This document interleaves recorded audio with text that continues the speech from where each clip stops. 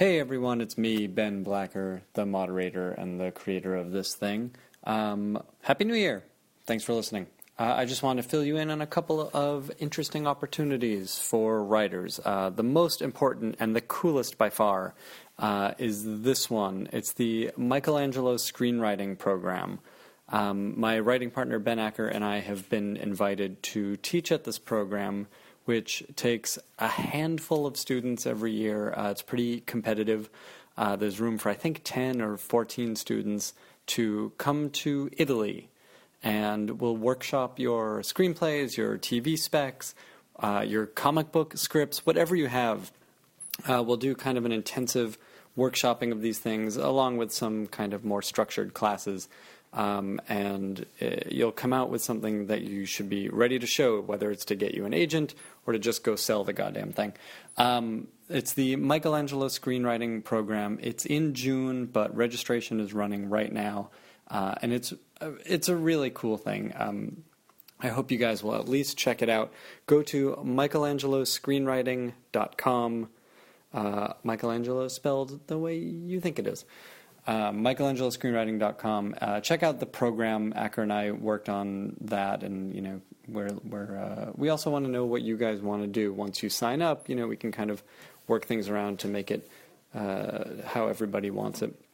But please check that out, michelangelo screenwriting.com. The other thing is, I think as of this podcast, there are a few more days to enter the Austin TV Festival pitch competition, which is exactly what it sounds like. Go to atxfestival.com and check that out.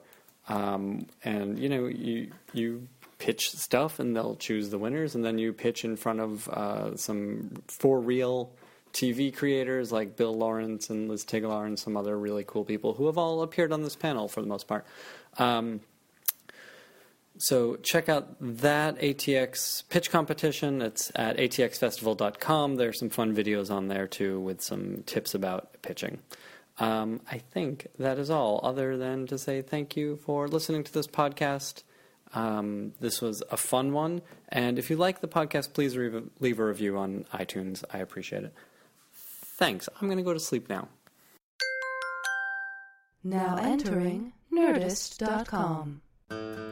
It's the Nerdist Writers Panel on the Nerdist Podcast Channel. Ben Blacker talking writing with writers. Writers talking writing can get pretty exciting. The talk can be lightning. It's very, very frightening. Ben Blacker talking writing with writers. Yeah. Welcome to the Nerdist Writers Panel series, an informal chat about writing and the business and process of writing. Each and every panel benefits 826LA, the national nonprofit tutoring program. For more information on 826LA, visit 826la.org. I'm your moderator, Ben Blacker. Follow me on Twitter at Ben Blacker. I'm the co-creator of the Thrilling Adventure Hour stage program in the style of old-time radio, available as a podcast on iTunes and via Nerdist.com. I've written for the series Super Ninjas and Supernatural. With a background as an actor and performer, our first panelist wrote, directed, and starred in the feature film It's About Time. His writing credits include Robot Chicken, and he's the creator of Mad, the animated sketch show on Cartoon Network based upon the magazine of the same name. Please welcome Kevin Shinick. Hi, Kevin.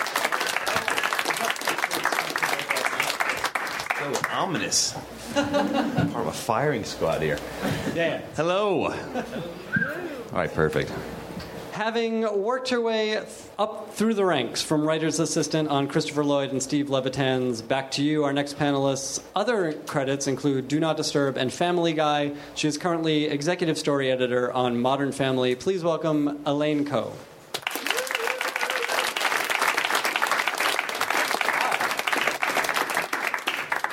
Our final panelist has a background that includes the Harvard Lampoon, stand-up comedy, a stint on Punk'd, writing on the Jonathan Katz-created Raising Dad, and acting roles in Knocked Up and Inglourious Basterds, among others, including NBC's The Office, which he has been with from the very beginning as actor and writer and producer, and recently as director as well. He's also a very nice guy. Please welcome BJ Novak.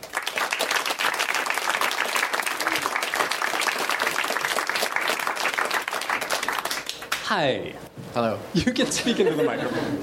Oh, we do lots of edits on this, so just make an edit mark if there's something you want taken out. Okay. Cursing? No? Cursing's okay. All right, good. Oh, we're explicit. Can I make a little chime sound if I want you to definitely include something? Absolutely. Just Also mark to that turn the page. for the highlight reel. Yes. Let's jump right into it. And Vijay, I want to start with you. We'll get into your biographies in a minute, but I want to ask the most pressing questions that I have for each of you. Tell me about how it is working on The Office right now. You guys are in your last season. Yes, I'm not there full time right now. But you are consulting, right? Or something? Not even. I drop by now and really? then. No kidding. But I'm not really involved. Who's running the show right now? Greg Daniels is running the show, and Brent Forrester and Dan Sterling are sort of his number twos. But you've been there sort of in I've been there more than anyone, yeah. And especially, as we're talking about these final few seasons, kind of zeroing in to an ending on this, is there a tenor in the room, or has there been a tenor in the room that we have to tell these certain stories, or there are things we'd like to get to, or, how do you guys approach the end of a series? Well, I don't know exactly how it's going this year, but I know that I can make some assumptions based on how the final season of Michael Scott went. I think there is every season begins with a great deal of optimism and excitement and what we call a blue sky zone. That's my favorite time each year. It's the time when you love being a writer on a TV show, and that's when anything can happen. You don't have to solve any problems, break any complicated aspect of a story. It doesn't matter if something contradicts with something else. What if Michael does this? What if Dwight does that? Jim and Pam should go. Anything can happen, and all that happens is they become index cards on the wall as soon as you say them, like magic. And it just looks like the best season ever. So I think approaching the final Michael Scott season, there was a lot of what are the greatest hits that we haven't done with Michael Scott. And I'm sure that is a big factor of this year, too. In that blue sky period, what are the greatest hits? What do we want to do with every character? And when you guys were exploring those things, once you get through that blue sky period, how do things get weeded out, and how do you kind of get to the decisions for what episodes actually happen? Which greatest hits are chosen? There's sort of a circular collective process of talking and thinking, and the ones that you can't let go of just naturally present themselves. They naturally just float to the top. The ones you just keep talking about become apparent. And then you might narrow it down to the 15 or 20 that you can't stop talking about, and then you might decide more strategically, these 8 are great stories to tell. These 2 sound expensive. These 2 sound logically inconsistent. This one, the actor will never go for. And now we have the first 6. That's something that actually hasn't come up before, this idea of a plot or a concept the actor won't go for. You guys have a lot of heavy hitters on that show, as you do, on the other shows you worked on. How much do you have to consider that in the room? Well, most actors don't have enough power to refuse to do something, but the ones that do, you need to consider. I think, as a writer and an actor, I feel that I understand both sides very well. The actor's job is to protect the character and present a character they know how to play. They can put their heart into playing. They're proud to play. They can play to the top of their passion.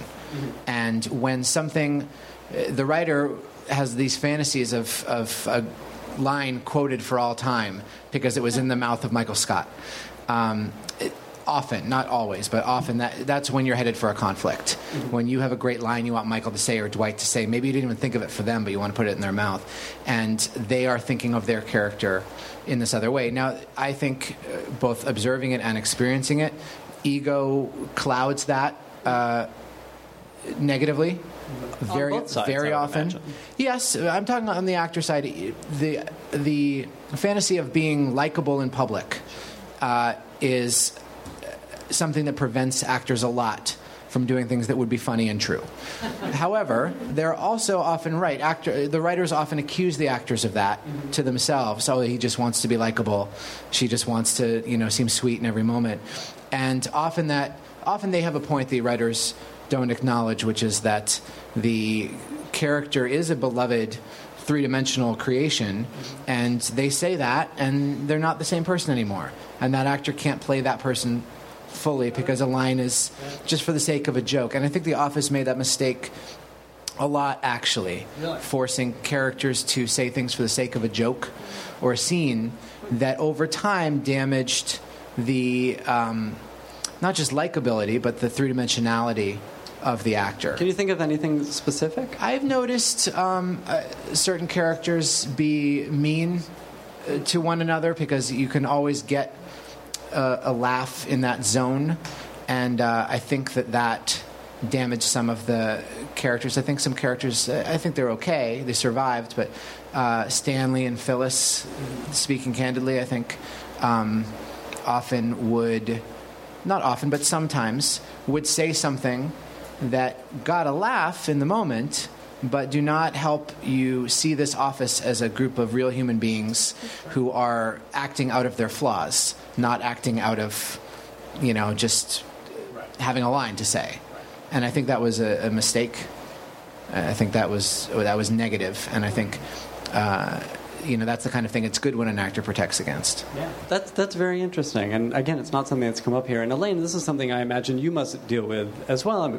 I mean, speaking of heavy hitter casts on Modern Family, tell us about walking that line. I think the meanness comedy doesn't quite happen on there, but there is it could become cartoony.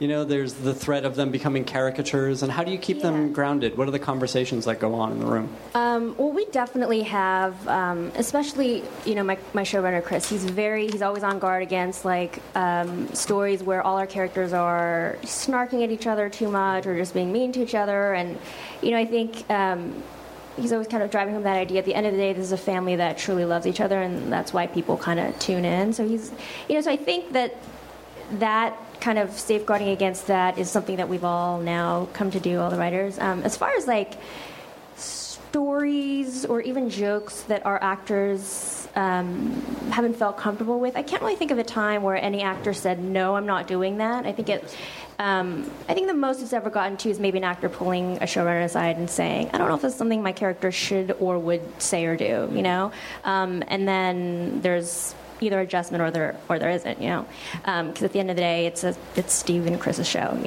But yeah, we haven't run up against anything like that yet. It's only season 3, so. But there must be talk about the balance between, again, keeping them human. You're dressing this guy as a clown, yeah, and there's the threat there that this could become over the top or not quite realized. But you guys do a great job of keeping them as very real characters.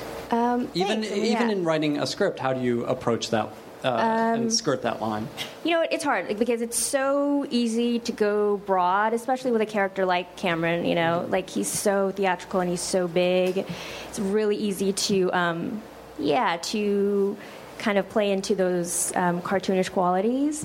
So I don't know. I guess we just try to keep each other in check in the room with every joke. Something could be hilarious, but if it's like, well, what world are we in? Then more often than not, we just won't put it in the script. And I guess that's another thing that we really try to safeguard against is we really try to keep the characters as real as possible. I don't know that we're always successful, but we try. We really do try. We're always kind of asking ourselves certain questions in the room, and one of them is, what's the real here? What would a real human being do in this situation?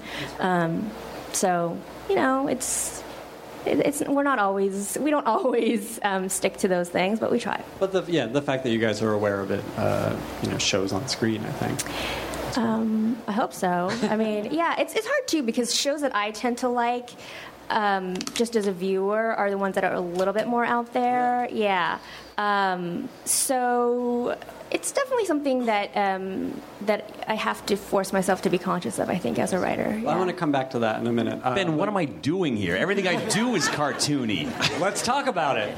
Let's get into it. I'm really curious about, you're running Mad, right? Which is the animated sketch show on Cartoon Network. Which a lot of people don't know exists, including BJ, and I'm sure Elaine is trying to figure out what the hell we're talking about. But tell me about, Well, we'll get to this in a minute.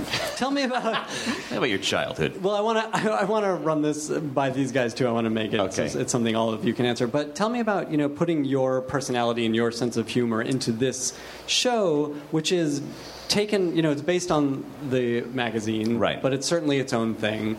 Where's Kevin in it? Kevin is all over this show, but mostly because of budgetary reasons. No joke. I have like 3 writers under me, but I'm part of writing it. I produce it. I cast it. I voice direct it. If there's time, I serve craft services. Whatever it takes over there, they'll have me do. But as a result of that. In the very beginning, people weigh in, networks weigh in. People are like, all right, this has got to be important. We want to make this the show that it is. But then when we prove what we can do, they kind of say, all right, you seem... In fact, the network said to me one time, like, I don't agree with a lot of the things you're doing, but the ratings are great, so keep it up. So we were like, fantastic. So, as a result, I don't think you can help when it's as direct and as small a staff as I'm working with. I don't think you can help but have... your stamp all over it, because that's who you are. And at the end of the day, I'm sure we all do it. I want to see what I would find funny as an audience member. So I'm going to tailor make my stuff to stuff that makes me laugh. And I'm hoping that everybody else is laughing as well. But it starts with us in the writer's room. We want it to be funny. Now, our show, I also write on Robot Chicken, and that's a much more blue and obscene show. So the idea was they wanted us to have a show that could air in prime time that was like Robot Chicken. So we moved there. So, we figure everybody discovers Mad Magazine somewhere around the ages of like 8 and 15. So that's the target demographic for that show. But I want the show to be funny for everybody. And if it's a family show, I have a daughter now, and it's like, I don't want to sit through half this crap. But it's like, you can see the funny colors and stuff like that. But to get a show where we have jokes for adults and for the younger audience, I think that's where the sweet spot we went for. And so hopefully, we nailed it. But as a result, like I'm saying, I think the answer to your question is because it's such a small crew, I don't think I can help but put my scent all over it, if you will. I will not. Just to follow up, the network said it's not quite what they expected or wanted. Right. How is it different? How is your take on Mad the show different from what they want? I think exactly what I was saying about riding the line between kids and adults. At one point, someone said to me in the initial meeting, you don't have to be clever.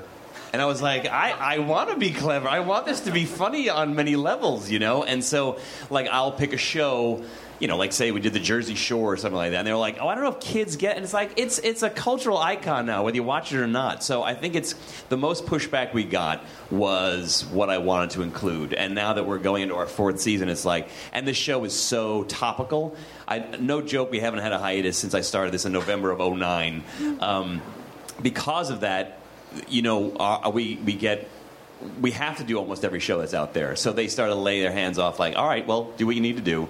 And like I said, it seemed to work, so they seem to be hands off now, thank God. That's great. And I want to follow up in a minute just on the nuts and bolts of, how you accomplish all of these things, and so many episodes per year, too. But on the same question, BJ, tell us about working really on anything that you've worked on as a writer and putting yourself in that. I mean, I imagine, obviously, as a stand-up, that's your voice. But when you're writing someone else's creation, how do you get BJ in there? You mean my voice as a writer, not as an actor, right? Your voice as a writer, your point of view as a person. I think it comes naturally if you're really working at the top of your own inspiration. If you're really writing what you're not saving anything for the spec you're going to write next or the novel that is really going to make your name. If you're really putting everything into it, you're probably raiding your brain for observations that you've made to friends that you wondered why you've never seen before said because they seem to be pretty clever, or philosophies that you've had and ways to express them that you might have caught yourself thinking or saying that might be right. You raid your own brain. And it can't help but that can't help but be your voice. I think. Can you think of specifics? Can I think of specifics? Elaine, I'm coming to you next. So. She has her thinking face on. I don't. This isn't my example, but I remember an episode of The Office that Mindy wrote where Dwight is at the fridge in the kitchen at the top of a scene, and he needs to be saying something while another character crosses in, and Mindy had him say he's throwing magnets into the garbage can, and he said, it's like magnets shaped like a house and like a steel mill or whatever, and he says magnets are interesting enough, they don't need to be tarted up. And I can only imagine that came from Mindy's brain, so it's a brilliant thing, and it's so Dwight, but no other writer would have written it for Dwight. That's interesting. Yeah, I mean, I imagine that personal point of view can just come down to a kind of humor, or the kind of thing you find funny. Or how far you'll reach for something funny. I think a more elementary writer would have gone for a more obvious Dwight area. But just the ambition of thinking so conceptually, what would be a surprise about Dwight that would make sense to us? That alone is sort of her voice in that instance. Interesting. And we'll talk about that kind of your individual approaches to comedy and, what you guys think is funny in a minute. But Elaine, the same question. In tackling, you've done a number of scripts now for Modern Family, and in tackling these, how do you put yourself in it, or do you? Is that the job of the writer on a show that you're not running? I definitely think. I hope I'm putting myself into these scripts. You're sitting there for however long it is, and you're writing a draft, and I think even though this is obviously a show that someone else created, I've come to feel some sense of ownership over the show and the characters, and I just try to trust that I'm there because of my voice, and not so that I can hide my voice and just try to mimic, what my bosses have created. I think in general, I sort of approach it like, right now I'm the only female on staff, and so I try to bring, obviously, a female voice to the show. But it's also, I'm the only non-white male, non-white in general on staff. So, obviously I don't sit there and just pitch, Asian jokes. That wouldn't work. But I hope that just having had a different background and a different, upbringing just makes my voice a little different than maybe the other voices in the room. Not to say that they all have the same voice, obviously, But yeah, I just, I try not to. I don't want to just become the voice that I think they want me to be, it's funny too, sometimes, I'm sorry. No. I'm sitting in that room and it's, Do they want you to only write for that, baby? Yeah, really. They brought me on to be Lily, the voice of Lily, which I do at the table reads, by the way, which you are right to be offended by that. It's not okay.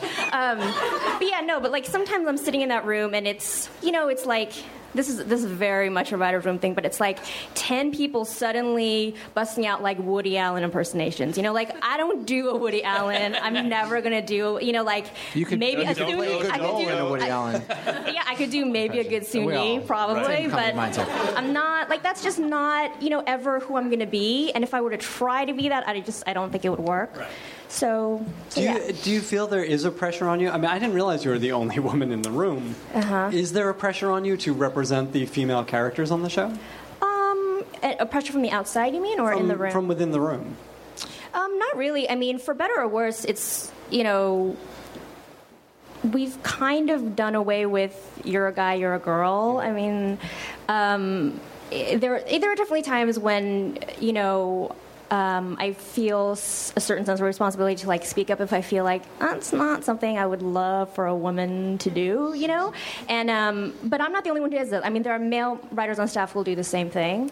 So I guess I feel a sense of responsibility to a certain extent, but I feel that maybe hopefully for all our characters and not just, But anyway. Kevin, let's talk about, as I said, the nuts and bolts of putting Mad together. You have basically no staff. Not basically. That's literally it. You have a couple of writers and you. Right, exactly. How do you pull this thing together? How many episodes do you do a season? 26 episodes a season. And the answer to your earlier question is I have no idea how we do it. What does a day look like for you guys? You know, and is it always? Are you always in production? Yes, we're always in production. The thing that's different about Mad than most shows or most animated shows is we do try to be topical. So it's kind of like a South Park feel, where I could write something today and we could have it on the air as an episode in like 6 weeks, as a sketch in like 2 weeks. You know what I mean? It's that quick. As a result, I break it down in terms of the week. Mondays I'm getting the episode ready for the mix on Tuesday. On Tuesday I'm in the mix. On Wednesday all day I'm recording and I do a lot of the voices. Thursday I'm assembling the next episode, and Friday, it's just this cycle. And on top of that, I'm writing it. So, and giving notes on the stuff that's coming through the pipeline. And that's how I look at it, really, because I'm in a rare occasion where I'm not writing episodes. I'm writing sketches. And I put them all in a giant well. And then when I'm putting an episode together, I sit with the editor and think, I know what I want every episode to have. Like the magazine, I want to have a movie parody, a TV parody, one commercial, two of these, blah, blah, blah. So when I have that formula, I go to my well and see what works the best or what complements each other. And that literally has been going on for forever. And, we've gotten celebrity voices. It's so funny because we had Rico Rodriguez in for our Halloween episode. Yeah, he was what a diva. Jeez. Yeah. No, he was a sweetheart. He was great. But we had Billy D. Williams come in to do Lando, and things like that. It was so great. That man, he walks in, you think, oh, he's old now, and you think, God, and you try and sit him in front of his chair, and then he opens his mouth, and he is the smoothest cat around. It's like, wow, you still have it. So, in many ways, it's difficult because of that topical aspect, and because we prove we can do it, the network wants them quicker, and it was kind of like, geez, we are killing our animators. And even the animator said to me, I don't think this could work when we first started it. And I think what it boils down to is once the sketches are written, they then go and I record them all, and I do all the voices for everything. I lay down the entire scratch so that the animators can start animating to it. So that by the time we get into the record booth, the actors are basically doing ADR, which is putting their voice over my voice. They just have to keep the same timing. And then we just take it from there. So that's the biggest difference from most animated shows, is that we are constantly moving and at that fast pace. Interesting. BJ, let's go back to you, and we're going to kind of work backwards here. But tell us about, you were there at the office from the very beginning. Mm-hmm. Tell us about helping to get that show on its feet. And finding its feet, too, for that matter. Well, I was part of a very small staff hired from the outset. I was the only writer there besides Greg Daniels on the pilot, because I was hired as an actor, so I wasn't officially a writer, but I wrote a couple lines that made it in the pilot. He knocked on my trailer door and asked me for some alts, and I'm proud to say they're in there. Do you remember what they were? Yeah, what were they? He introduces Pam to the camera and says, if you think she's cute now, you should have seen her a couple years ago, which he thinks is a compliment. And one or two other lines, too.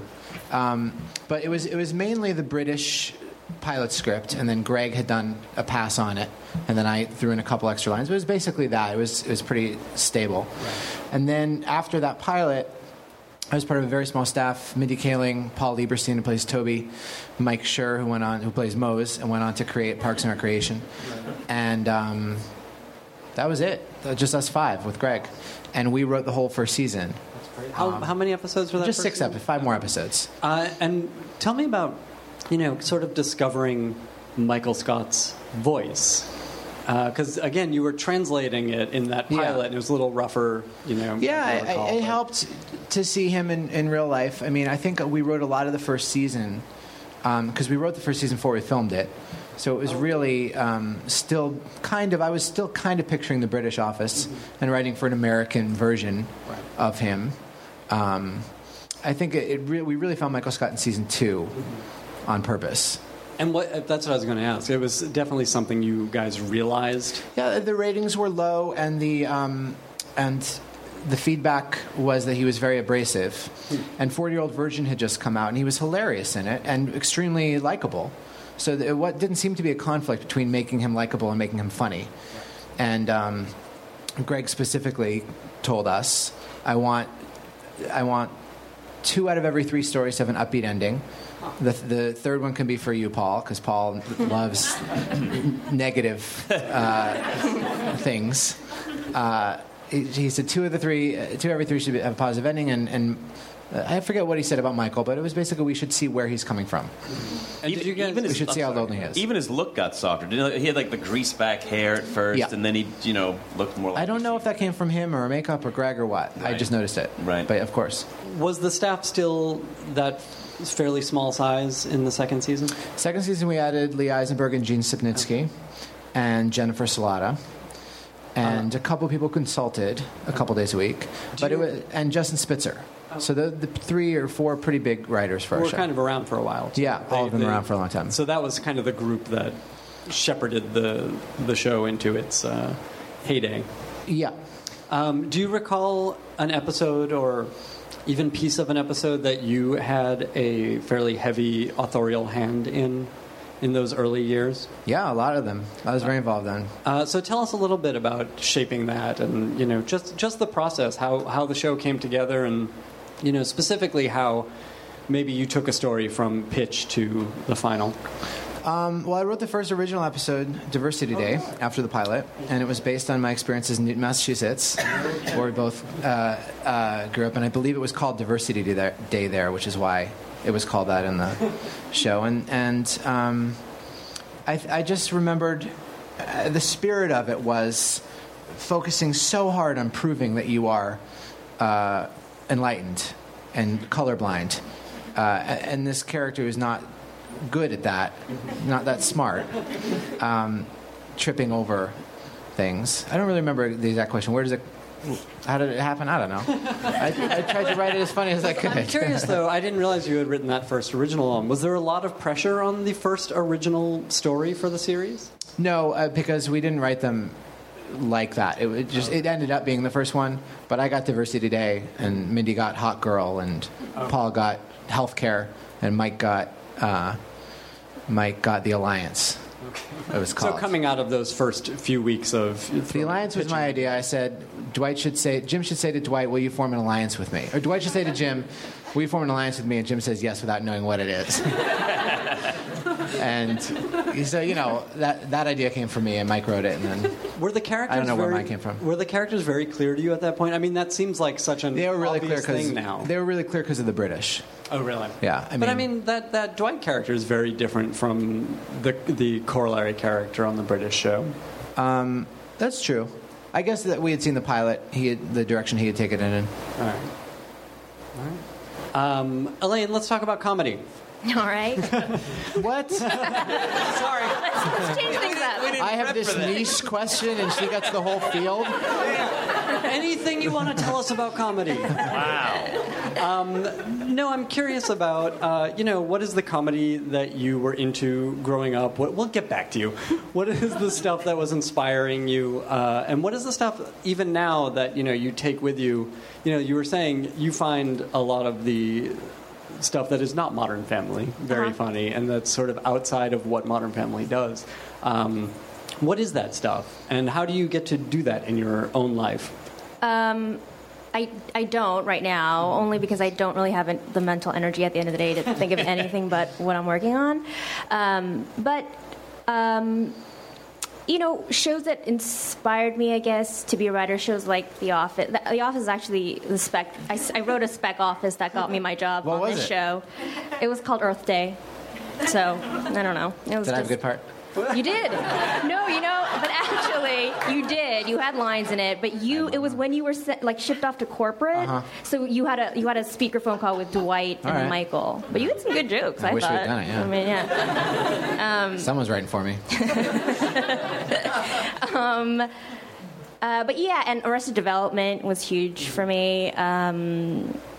All the shows that get canceled are the ones we like. I guess, although it's coming back. I'm excited about it. Yeah, 30 Rock. I mean, all these shows that are, I'm sure for anyone who, is of this, I guess, generation. I hate that word. But yeah, I mean, all those shows were those are the shows that I watch at home and think, oh my God, if I could ever think of any of the things that these people are thinking of, that would be a dream for me. Like if I could ever get to that point, and yeah. So do you remember at what age, or if there was a specific show or writer or something that made you say, oh, somebody makes these things, someone puts these words down, and then these funny people say them? Not really. I feel like I don't even really know when I discovered that being a TV writer is a thing you could do. I'm always curious about that, and I'll want to know from you guys too. But it is a thing because it's not part of our daily lives when we're right. young. And especially if you have no connection to it, which I didn't growing up. I didn't know anybody even close to the business. So when I first started out, after college, I wanted to actually, I wanted to be a novelist. Mm-hmm. A joke, but so I wanted to go to New York and work for a publishing company and all that stuff. And then that didn't work out. I couldn't afford to live out there. Nothing really panned out. And then I just found myself in television, on the corporate side for a little bit. And then from there, it was just kind of what became available to me, what opportunities. And then, I remember the first time I saw a writer's room, it was on that 70s show, and I just thought it was amazing that people just sat in there and wrote stuff that people said on TV, But I think I had an idea, I'm sure, before then that this was a job that hopefully I could someday get. But it wasn't something you were specifically chasing. What were you doing on the other side of, on the corporate side? I was doing basically the most boring thing you do in research, which is audience ratings research. So it was a lot of numbers, and it was not creative at all. But I was always kind of keeping an eye out for any opportunities in production, and I eventually got to move over to production as a PA, which was huge for me. What was that on? That was on that 70 show. Oh, okay. Yeah, I basically stalked the people there and eventually convinced them to just give me a job there. Stalking works, people. It does. Stalking works. It's kind of the only thing that works, I think. You have to really... That's not true, but yeah, agrees. BJ is nodding his head vigorously. He seems like he agrees. Don't edit this out. So how did you segue into writing? Because I saw, your first credit on IMDb anyway was as a writer's assistant. Yeah. So I did a... Talk about stalking. Yeah, really. Big fan. What's her Facebook profile pic? It's cute. It's super cute. See? I'm not on Facebook. He was talking about his. Super cute. Check it out. What was the question? How did I... On Instagram, you seem to be spending a lot of time in cafes. I was a PA, and then I went on to be a PA on a pilot called Action News, which became Back to You. It was the Kelsey Grammer, Patricia Heaton pilot. And I really wanted to get on that show because it was the only show that had a 13-episode order, out of the gate. So I'm I have to get on that show. And I just, I called the Fox lot operator every day. I just cold called every day, 369 and 1000. I was like, is there an office for Action News? No. And then one day, I think it was probably after 6 weeks of calling, was there is an office, and he just transferred me in. Weirdly, it was crazy, and weirdly, I know, this is what I'm talking about, but weirdly the associate producer answered and was swamped that day because it was the first day they had the office up, and he didn't have any help, and he was like, can you come in? And I was like, yeah. And so I was a PA on that pilot, and then when they went into pre-production, Steve Levitan, so Steve and Chris, who created Modern Family, also created that show. They were in need of a second writer's assistant, and I think it was 3 weeks in, he was like, is that something you want to do? And it was yeah, are you kidding? That's why I'm here, So that afternoon, I was in the room, and it was crazy, and it was really nerve-wracking. Were you seeing yourself as a writer at that point? When did you even write this office spec that you're talking about? I wrote that spec, I think, probably while I was a writer's assistant. It was the second office spec I had written. I'd written a bunch just kind of on my own, just for fun. Or not for fun, for practice. It's not for fun, I'm sorry. It's never fun. It was for practice, yeah. So, this particular office I wrote shortly before I got my first staff job. So, yeah. And then what was the first script you were given? Did you get to write something as a writer's assistant on that show? No, I was not. The first script I've ever had produced was A Modern Family. Oh, really? So that was What were you on Yeah. in between those? I was Were on you Family Guy for a season, yeah. Oh, we'll get to that. Kevin, let's talk about your entry into the business. God, You have a background as a performer. Yeah. I was an actor, or am an actor, I should say, because I still do it. But I did a lot of Broadway theater, and I had the good fortune of also becoming very good friends with Tony Randall. And I can't see the age from these lights are in my eyes, but if you no remember one The here Odd knows who that Couple, is. I know exactly. That's a sad thing. But I also grew up, loving just classic shows like The Odd Couple and Happy Days, and Gary Marshall was a big part of all of that.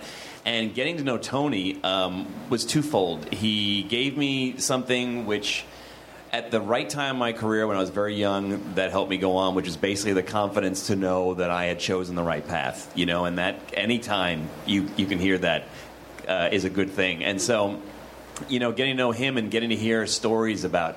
I mean, I knew there were writers' rooms and things, but it became more real, when all of a sudden I knew a guy who was on, star of a show, and he was talking about how they would write things and whatever. And I think at some point, I always knew I'd be an entertainer. I just thought it would mostly be acting. And then, like anything, sometimes after a number of years or X amount of years, you're like, gee, it's not happening the way I thought it would. Maybe I should put myself in something since no one else is. And then, I started writing a couple of stand-up bits and whatnot. And then it all kind of just, I always say I've gone with the door that opened.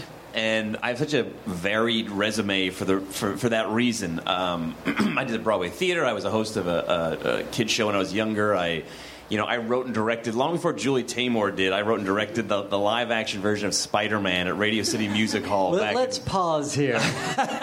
Let's not pause too long. All right, let's pause briefly here. What the hell?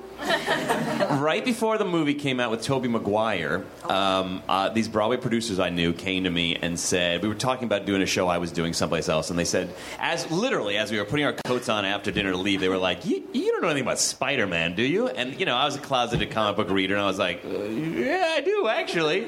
And they were like, well, we've got the rights to do the country's first theatrical feature-length version of Spider-Man. We've seen some treatments we haven't been crazy about. We'd like to crack at it. And I was like, yeah. And again, worlds coming together. It was like, I love comics. I love the Broadway theater. I thought, if I can bring these together, and also knowing how important theater was to me, that I know this would be a lot of a younger generation's foray into theater. Because, you're going to see Spider-Man, you don't care whether it's a movie or theater or whatever. So I just filled that full of everything I thought theater had to offer, and it was great. And So what kind of stuff was in there? It was literally just like much better than Julie Taymor's. But no, the questions I get asked most are, was it a musical and was it on ice? And neither is true. I don't know why those are the questions, but it was basically, like I said before, it came out right before the movie did, or in tandem with the movie. But since I was taking the same source material, they were very similar up to the point where he becomes Spider-Man. And then after that, I went off in one direction, the movie goes off in another, but we all use the Green Goblin and stuff. And, like I said, it sold out Radio City Music Hall. It toured the country for like 40 cities and stuff. But getting back to your original question, the thing was, now I'm a writer. And what happened, too, was they said to me, after we wrote it, they were like, all right, now who are we going to get to direct this? And we started brainstorming, and no one could come up with something. And I just said to them, guys, I just want you to know I'm completely happy just being the writer. But I direct this in my head as I'm writing it if, I'll throw my name out there. And they were like, all right, great. And then, like a month later, they called and said, yeah, we want you to direct it. And I was like, shit. And I've never done anything like this before, ever. So I didn't tell anybody that, which I think is key. You want the confidence of your crew and your actors. And it was funny because I remember the lighting designer opening night was like, this came out great. How many of these have you done? I was like, well, here's the little secret. But so, I went with the door that opened. I did that, and then I got offered some jobs. I broke into like Nickelodeon as a voiceover guy, and then again they were like, "You're coming up with funnier stuff than the writers. Want to be a writer here?" And so that's how it happened. And then I came out here and had written a Family Guy spec, and then oddly enough, and then I wrote a Mad spec. Stalking does not work, Ben. But what? The weird thing is, I find, maybe you guys disagree with me, there really is no A plus B equals C. Everybody's going to have their own way.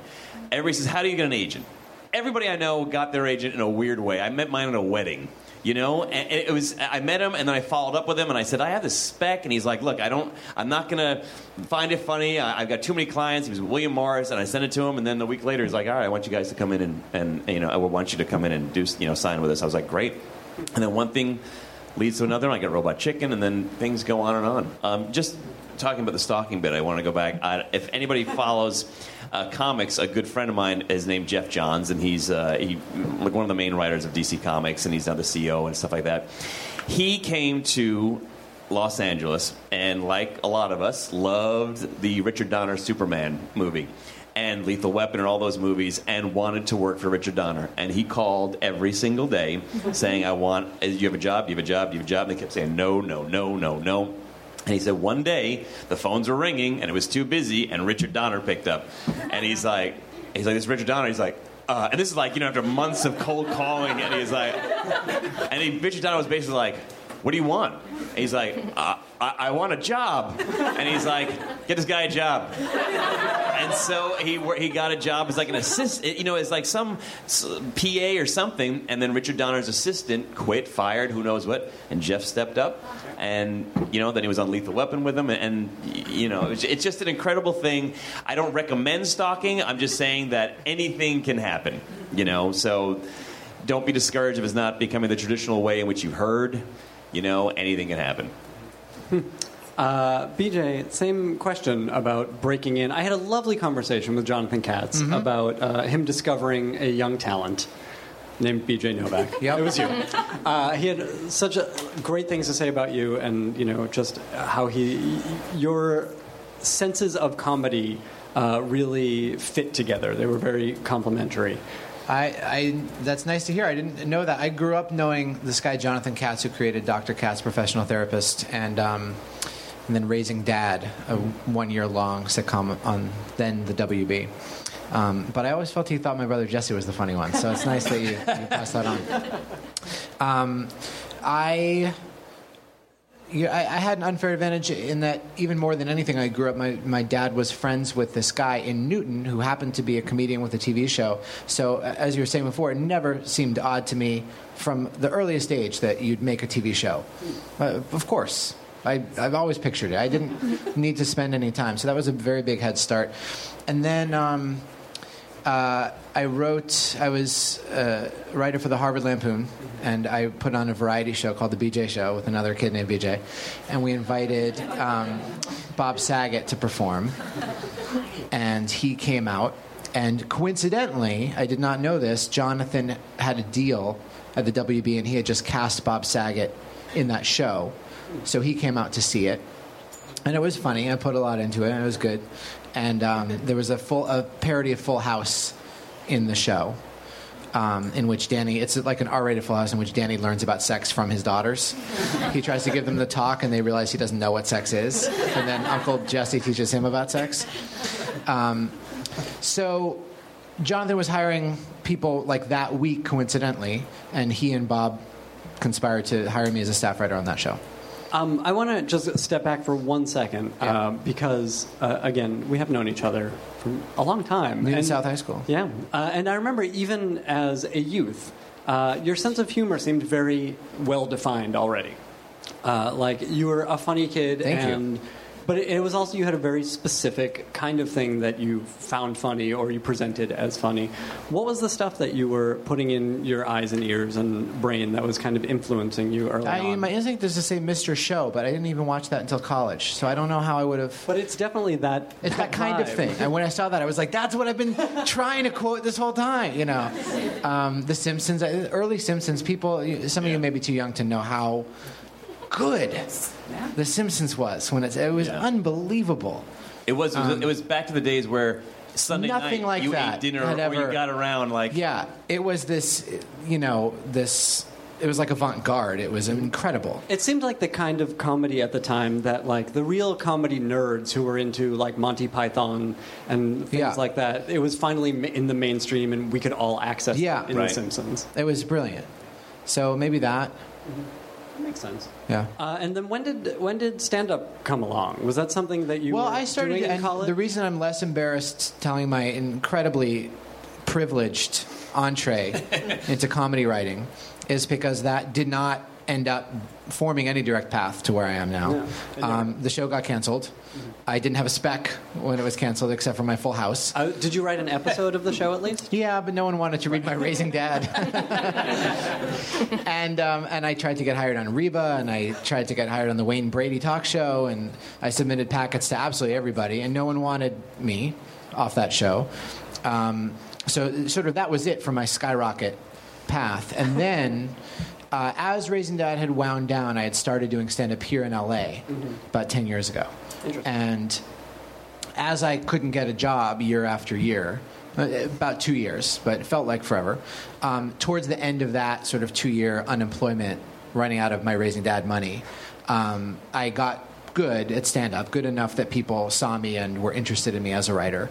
Let's go inside for a second before we get to that next thing. But like, what was going on in stand-up here? As I recall, that was around when I left LA before coming back, and it was a really fertile time. Like it was, Paul was really coming up, and Patton was hitting hard, and well, yes, it was interesting. I could talk a whole panel about this if you ever. Yeah. We'll do that in studio. You want to get rid of these guys? And just, thank you so much. Funny. You can do your own lecture on comedy next time Ben invites you. But I'd love to talk about it. It was very interesting. Very briefly, the way I saw it, it was sort of at the tail end of an incredibly fertile time that Mr. Show, it was like 2002. So Mr. Show had come out of there, the Uncabaret, Beth Lapidus, lines around the block at the old Largo on Fairfax. I remember waiting in line to see those shows. And that was that Monday night Pat and Paul F. Tompkins, Karen Kilgariff, and maybe most interestingly, a pre-breakthrough Louis C.K., who was terrific, but just a normal, really good comic. He was not personal.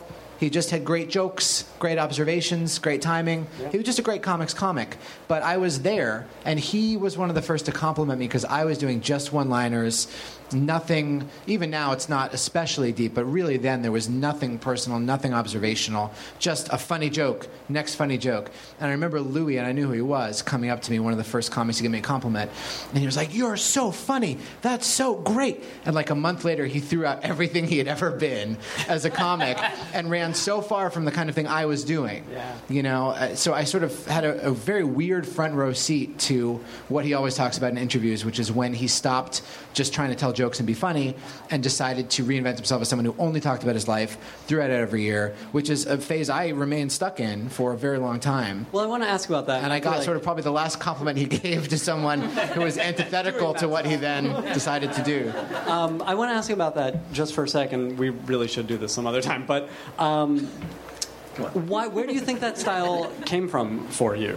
My style, probably Jonathan Katz, largely. A comic named Dan Mintz, who I'm very good friends with, who did comedy before I did. I sort of didn't...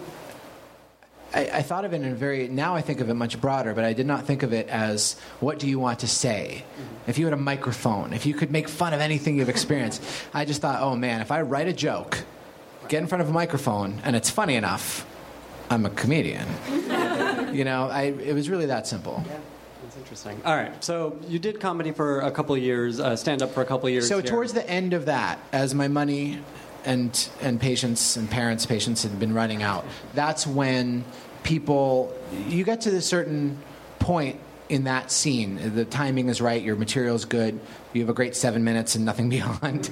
At least then, agents would start to ask questions. Development executives would be there. You'd get auditions. I didn't have a headshot, but I got, of course, I'll be in a TV show. Are you fucking kidding me? You know, like, I'd love to be on TV. You know, so people would ask you to audition for things.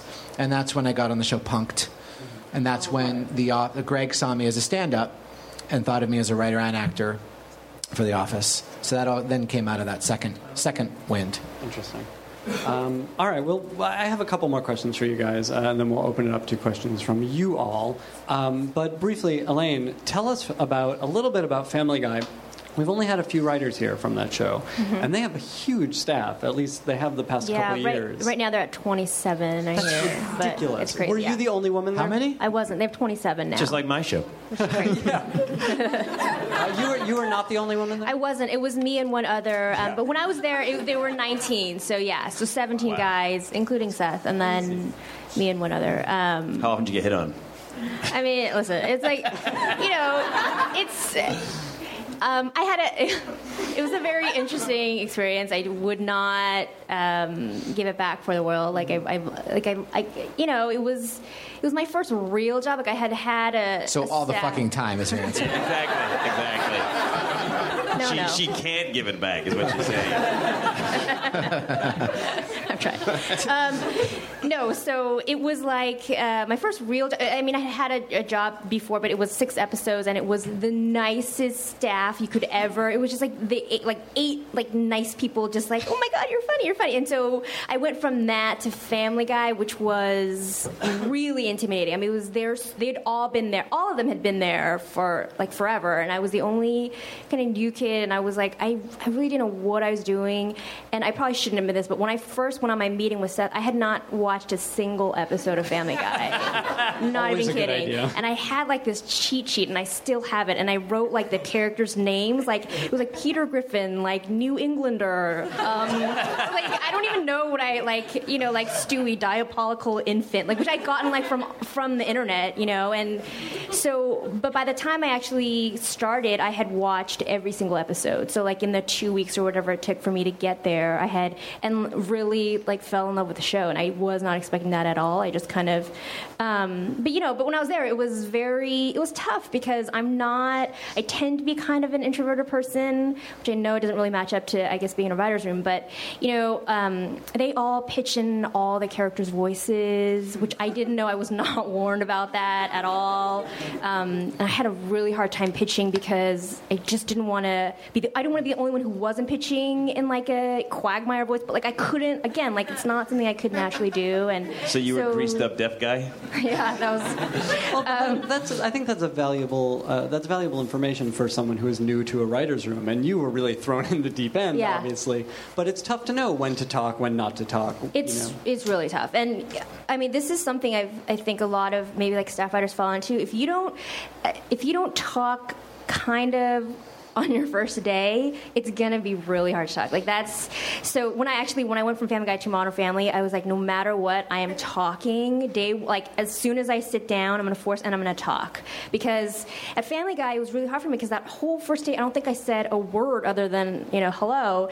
And it got to the point where I was like, whenever I decide to open my mouth, like it's gonna be so weird. Everyone's gonna be like, what? Like my little pipsqueak voice is gonna come out, and people are gonna be like, who are you? So like the longer I waited, the harder it was for me to just like.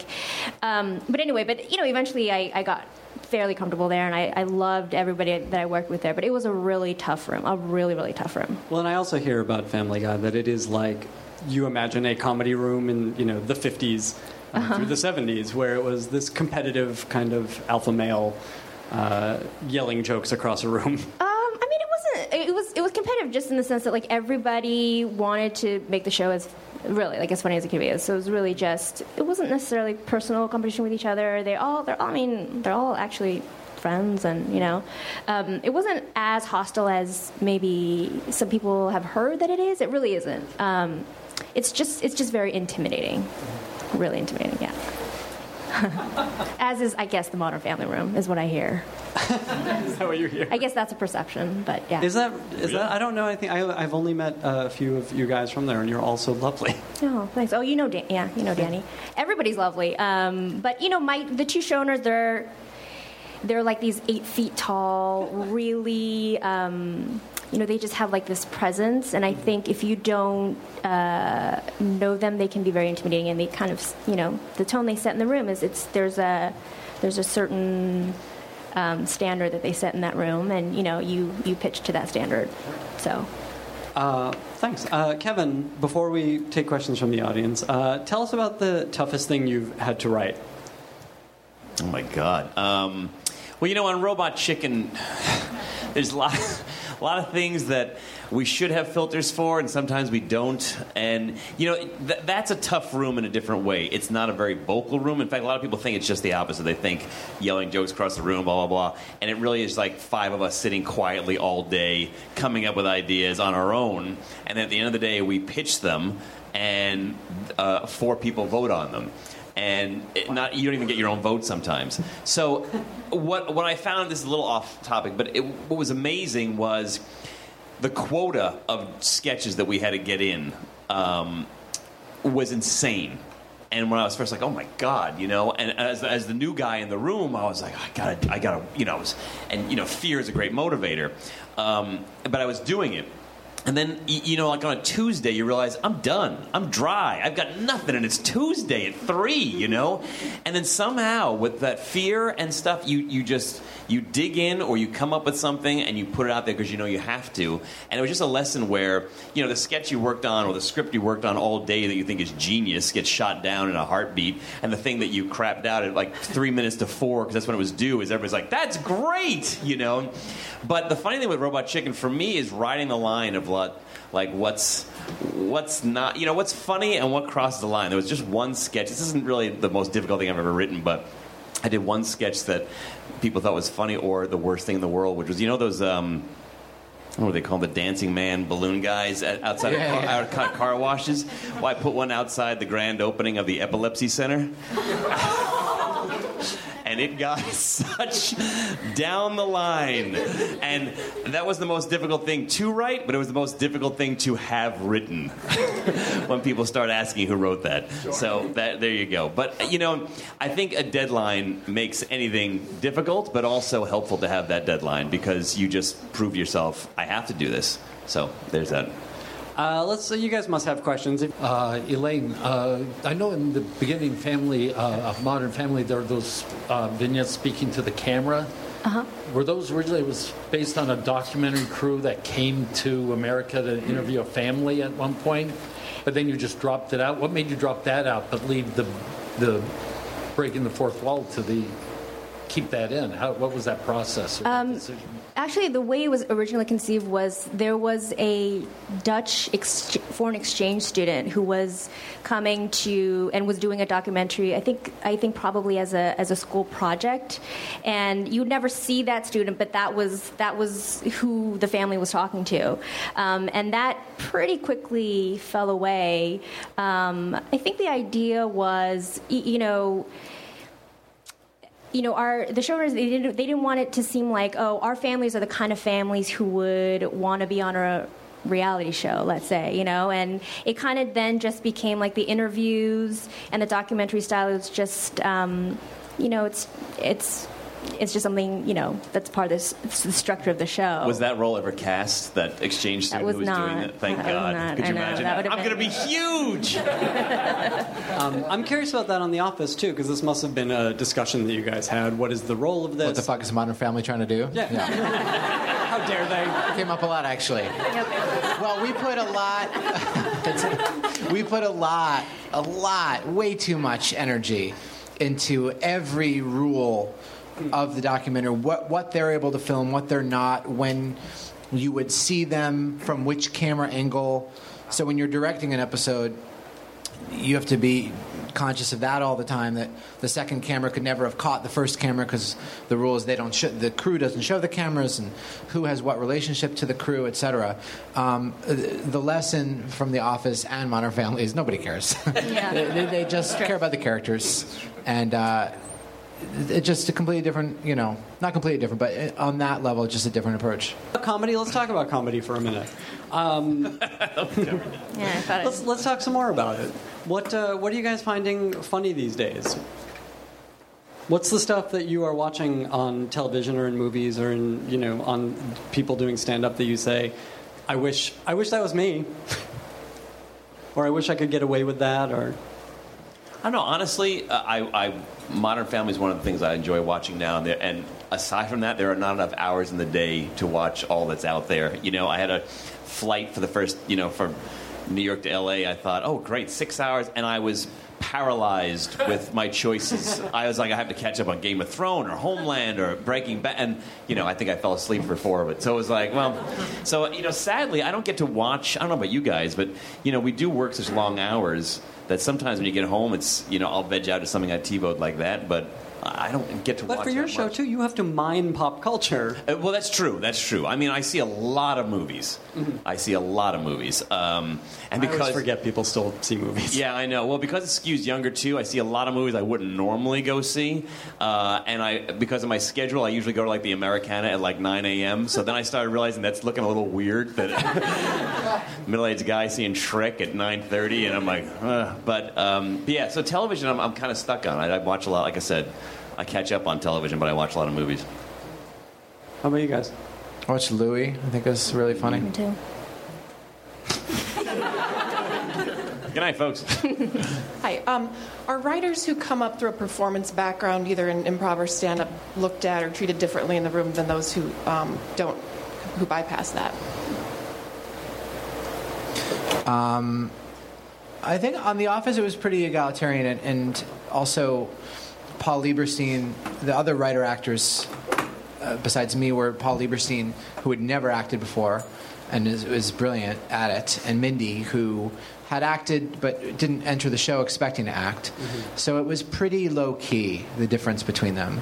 I have found, as someone who did not expect to be, or didn't think of himself as an actor, I always, since you knew me, thought of myself as a writer. I've learned a lot of very good things from being a performer, and I think the most important is a relationship with the audience. I think I was a much more not pretentious writer, but sort of proud and inward writer